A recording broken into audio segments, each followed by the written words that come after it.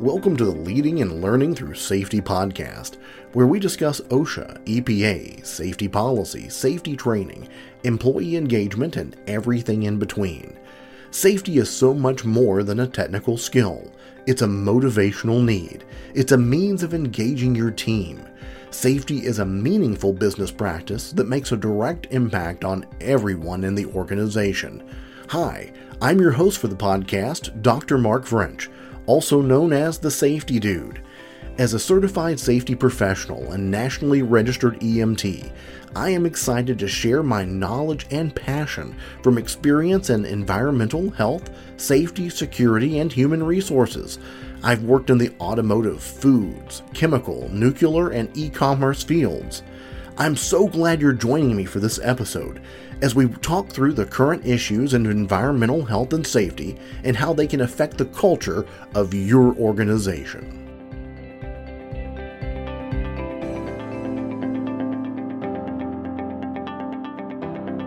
Hi, welcome to this episode of the podcast. Really happy you could join me. I'm going to do something a little different this week. Instead of looking at kind of what's in the news, what's been changing, what's been happening with safety, I'm going to take a step back and go back and look at some things I started this year early on with my blog and kind of put that to the side for a number of reasons. I really enjoy the podcasting more, so I think I'm going to focus on that a little bit more than just blogging. And from there, I started late last year, early this year, talking about what makes a company world-class in safety. What makes a company best in class in safety? What is it that really defines that? And this was more of a, philosophical talk. It was not really a discussion with a lot of hard data, because that data is hard to find, I'll be honest. There's some companies that are collecting it, some really big consulting firms that can really dial that down, and it's been years since I've been able to attend one of those seminars where they talked about some of their metrics that showed what does best in class or world class look like with safety metrics or safety in general. And so I'm going to go back, and I wanted to spend this episode talking about what makes a company best in class or world class, whatever you want to call it. It's to me semantics as far as what we want to call it. But what is it that drives a company to be better? What is it that makes them want to become stronger with safety? And how does it look? And one of the topics that have been really eating me, and it's been bothering me, is safety metrics. And I actually blogged about this earlier in the year. And safety metrics is one of those things I've always had a love-hate relationship with, because there's part of me that knows that if we're not measuring safety, it's easily going to fall off the radar. There are those that lead that need data, and data is so important because it does give us that trigger point. It gives us that idea of where we're at. But most of the time, you start managing numbers versus managing the process. And a lot of times, the numbers can work. When you think about safety, quality, delivery, inventory, and cost, you can manage the numbers and actually improve your process with quality, inventory, delivery, and cost, because they're not people related. And so you can manage a number. You can look at how do we reduce our inventory, and when the inventory gets better and the turnover is faster, whether you've managed the number or whether you've managed the actual inventory, you've accomplished your goal. Same thing with cost. And yeah, there's some funny accounting that can be done, but I'm not going to go into that part of it. When we look at metrics in general, it turns out a lot of times that companies start managing the number versus the process. And that doesn't really fit to a lean profile for one. You should really look at a good process, the indicator, that you look at how are we doing it? What are we doing to create this final result? And that final result is just an indicator in time of how well the process is performing for us. So we got to go back and look at our process. And to look at that again, when you're looking at those like quality, inventory, delivery, and cost, it's real easy to look at, okay, well, manage the number, and it does manage your process. It does that. With safety, that's not so true, because the number is a human being. almost every single time, because the first thing we always every company looks at, good, bad, or indifferent, is your recordable rate, because it's collected, it's out there, it's available. You can compare yourself to everyone else in the industry. You can compare yourself to other companies. You can compare yourself to other divisions. You can compare yourself to other departments. It's available. It's equilateral because it takes hours into account. And so we use it a lot. And such a reactive number, but that's one that's out there and measured. And for every one of those numbers, that's a person that was affected by our process. And so we go back and we look at, okay, well, what about first aid rate? Again, that's a little bit more proactive, but still someone was hurt. Someone was affected. There was harm done. And there's other proactive metrics. You can look at maintenance work orders for safety. And again, that number can be managed because sometimes with the click of a button, it suddenly, well, that's a safety work order. Is there a check and balance there? And I'm being negative here in the beginning, and I'm sorry for that. I don't usually like to be negative, but I'm kind of setting myself up for the epiphany I had the other day when really thinking about metrics. And it's what I'm going to really come down to is it's not about the number. That it's about the company attitude. But let's go back. So we can take maintenance work orders and we can play with that number all day long. And we can make that number look however we want it to, I guess, we'll call it stay off the radar. And I've worked for companies where the goal was stay off the radar. Because if you were too good, you were called out in front of the class, proverbially, to present what made you so good. And I don't think sometimes companies want to hear the real answer of, well, we care. We're trying to actually incorporate people. Well, that's a lot of work. That's not the silver bullet approach we were looking for. Nor did you want to be on the back end of the curve, because then you were called out and I guess given your punishment or your tongue lashing. And I've been on the end of a lot of those in my career because I did a lot of turnarounds. So you walk in the door and it's not good to begin with. And you just learn to take a good yelling because that's what makes that manager or that person feel better. They've done their managing duty by yelling at you. And you go on and you do what you know is right. And you keep trying to make it better because you know that's what you should be doing. And so let's go back to metrics. Kind of got that off my chest, didn't I? So we go back and we look at metrics. Here's the real issue with metrics. Does your numbers, whatever number you're recording, whatever number you are managing to is good. You should have a target. You should keep it in front of people. It should be there. There should be something that helps people continually visualize safety. Doesn't help you get better. That's it. Does your measurement of whatever you're measuring help you get better? Because that's our goal. Because we don't want to just manage a number. And I have spent so much time in my career managing the recordable number. I'm sure if you're a safety professional out there, you've had that job. Maybe not.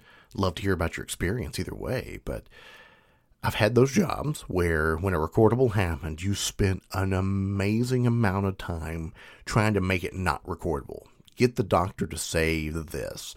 Get the person to admit they didn't do it. Get it to show that maybe they've already had this injury before. Do anything you can to get it off the OSHA log. And it would blow my mind that we would spend so much time trying to get it off the log and not that much time trying to prevent it from happening in the first place. Because the response was, don't take it. And the whole after process, the entire root cause analysis was just punishment for having a recordable. Because it didn't matter what you found was wrong, you probably weren't going to get the resources you needed to fix it. And so and this is a common theme.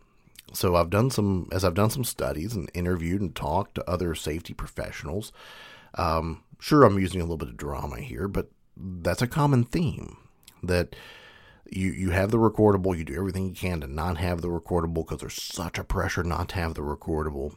And then the root cause process is really just that paperwork exercise that you present to some very high level people so they can nitpick it and make you feel small, make them feel big. And that's the whole process, because now you've been punished for having that recordable, even though the whole talk is that this makes us better. We're learning. Anyway, a little cynical there, but I want to go back to this idea. Does whatever you're managing help you get better? Does whatever you're managing really make a difference? And that's what it matters to, because any number, and this is what really came to me, is that any number you're managing can be a good number or a bad number. The number is the number. It's what you're doing. It's what your organization is doing. And I've been part of some organizations that do care, that they look at those numbers, and it's not just about managing that number. It's about really trying to make a difference. Like, we've had this issue. We know we have it. What are we doing? How can we go out and take care of this? And that's what it's about. And early on, it really came to me that the idea that there's good numbers and there's bad numbers. There's things you should measure. There's things you shouldn't measure. But then it really came to me as I was thinking about it further that the whole goal is not the number. The whole goal is to have a point that we go, hey, we should do something. We need to go out there and make a difference in our company, in our organization, and to our people to make some change happen. And that's what the numbers are for, whether good or bad, because sometimes the good numbers tell you keep going. Just whatever you're doing, crank that up another notch and keep rolling with it. Sometimes the numbers tell us that we're not doing such a good job and we need to turn it around. We need to find a different direction or adjust the course that we're going. So at the end of the day, does your numbers help you get better? That's what it's about. And that's what we're shooting for. And that, to me, was such an amazing thing, because now it's about influencing the way we treat it when we have a number. Not just manage the number, not just fix it immediately. How do we react? Do we really seek a way that improves our process, or are we just measuring a number? Anyway, really just something different I wanted to talk about in this first half of the podcast. More podcasts coming up in just a moment.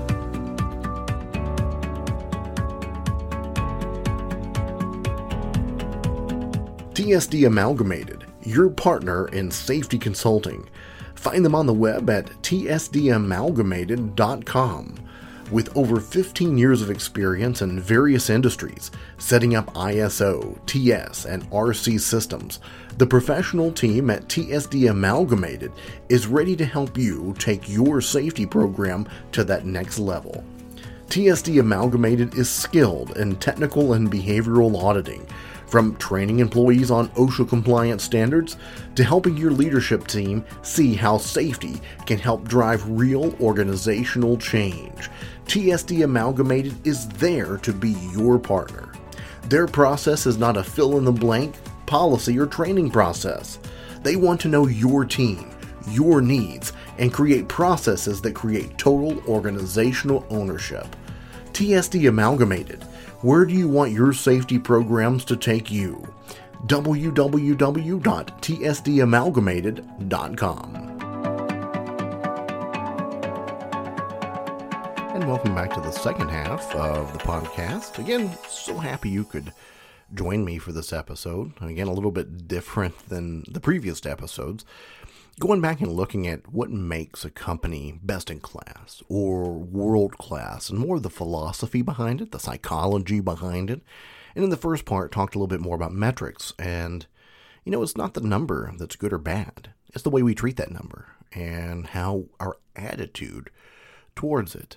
And I think the next section that really defines what is a best in class company, and I think it's that safety part. Like, how do we really make our team feel safe? And there's two components to feeling safe at work. There's psychological safety and there's physical safety. And these two can sometimes go very much hand in hand. And I think they do, because the same companies that have great safety, they're the ones that they're empowering their teams. You see a lot of empowerment where anyone can raise their hand and say, I see an issue. How do we fix it? Or they're the ones patting a guy, their neighbor, on the back and saying, hey, guy, something isn't right here. We need to figure this out. Or looking over to their partner and saying, hey, partner, maybe we need to step back before we go into this and figure out a better way, a safer way of doing it. And that's not only a safe, a physically safe place to work, it's also a psychologically safe place to work because we don't have the fear of that retaliation of being chastised for bringing up a safety issue.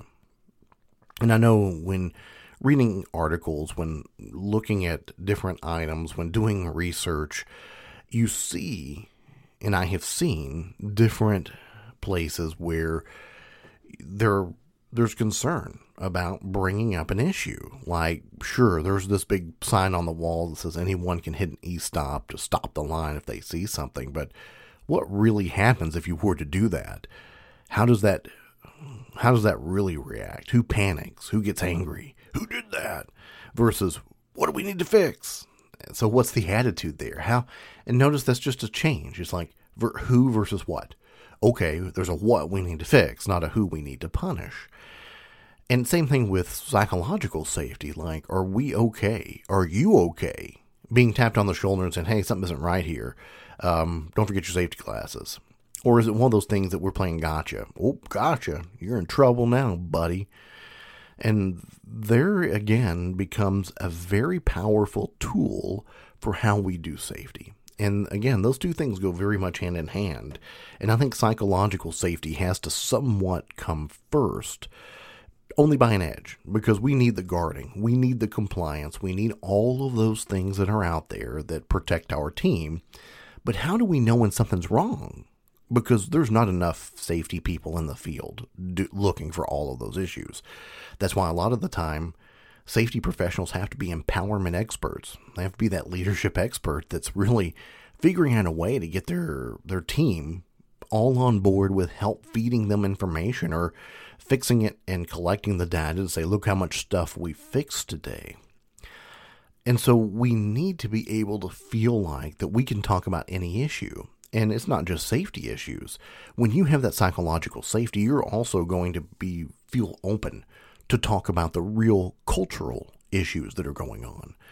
About, well, how do we care about our team more? How do we protect anything that we're doing, the rights of our team, protecting our people, and protecting who they are, and making sure they go home to enjoy those things they're doing. And so when it comes to psychological safety, there's a lot involved in that. But it comes from being able to feel listened to.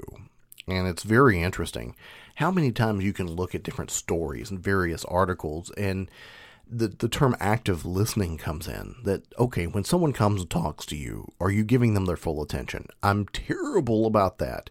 Terrible. Because I feel like I should always be doing something because I can listen and look. I'm a pretty quick multitasker. I can do things pretty fast around. I think I enjoy that because it keeps me engaged in a lot of things, intensely focused. So I try to do it, but that's not what people need. People don't need that.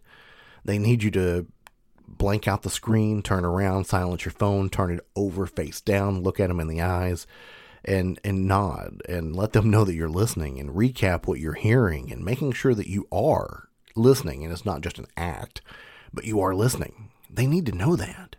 They need to feel that. I need to feel that sometimes. I understand. I get it when people want to multitask when I'm talking to them because I do it. But it's not the best way to build that psychological safety. And I see that. I see it when I'm talking to my kids sometimes. I forget that I can do a lot of things at once and I shouldn't be doing a lot of things at once.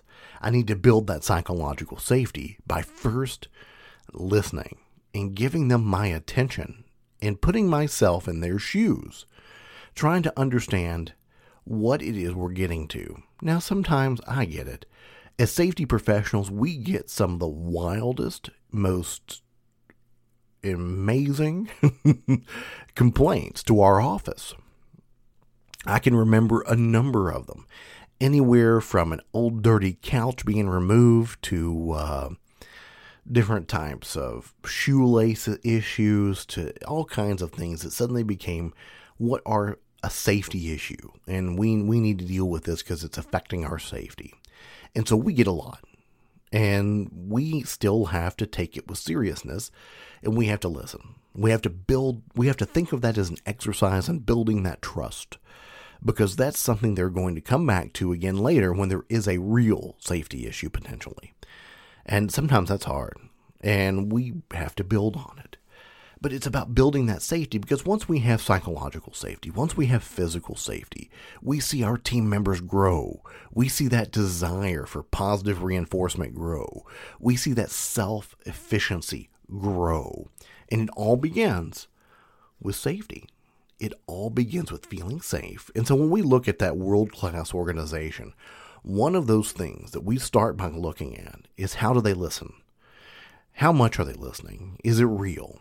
Is it something that they're really taking an effort to understand and to build a psychological safety that truly, if you raise your hand and have a concern, culturally, safety-wise, anything, is it serious?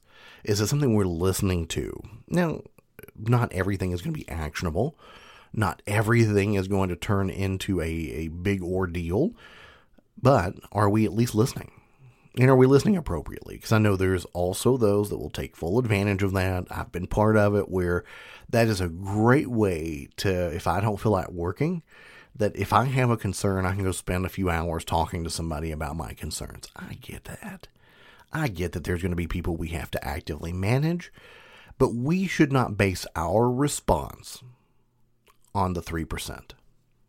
We should base our response on everyone else, that when they come, we're able to be there for them, and we're not jaded or hurting or burned out because of the others that we've had to deal with, and that we're giving them the grief because we're just tired of it all. And we can get there. The safety profession is very interesting from that standpoint. There can be some very difficult times, and we're put under an immense amount of time pressure and other types of pressure. And culturally, we have to be prepared to be that advocate, to be that one who can listen, who can be that voice. And that can be a very large task. And my deepest respect to all those out there doing it every single day, because it's not easy. And there's a lot of great companies out there that have such a powerful force for, okay, you have a concern, we're listening. We're going to go out there, we're going to understand it, and we're going to build psychological safety and psychological toughness out there.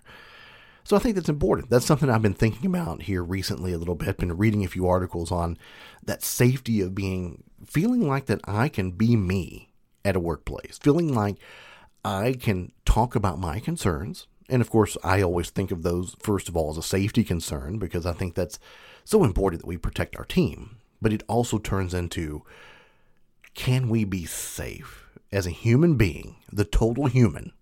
Can we be safe at the place that we go to work?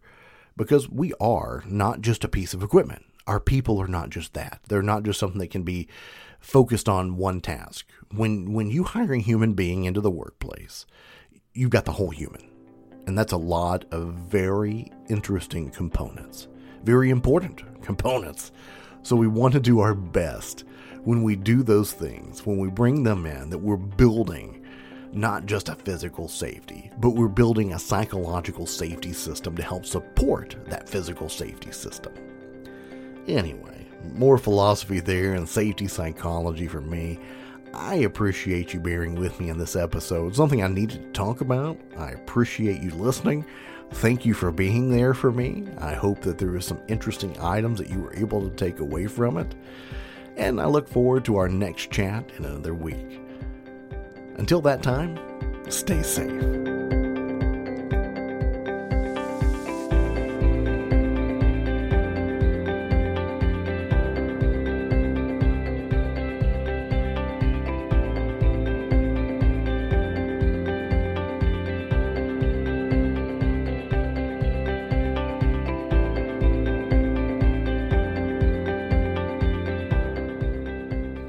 Thanks for listening to the Leading and Learning Through Safety podcast. Join the conversation on the internet at www.thesafetydude.org or on Twitter at thesafetydude. As always, all opinions are my own and not affiliated with any business entity. This podcast is for informational and entertainment purposes only. It is not a substitute for proper policy, appropriate training, or legal advice. I always encourage you to learn more about safety regulations and examine the facts with your unique perspective. This has been the Leading and Learning Through Safety podcast.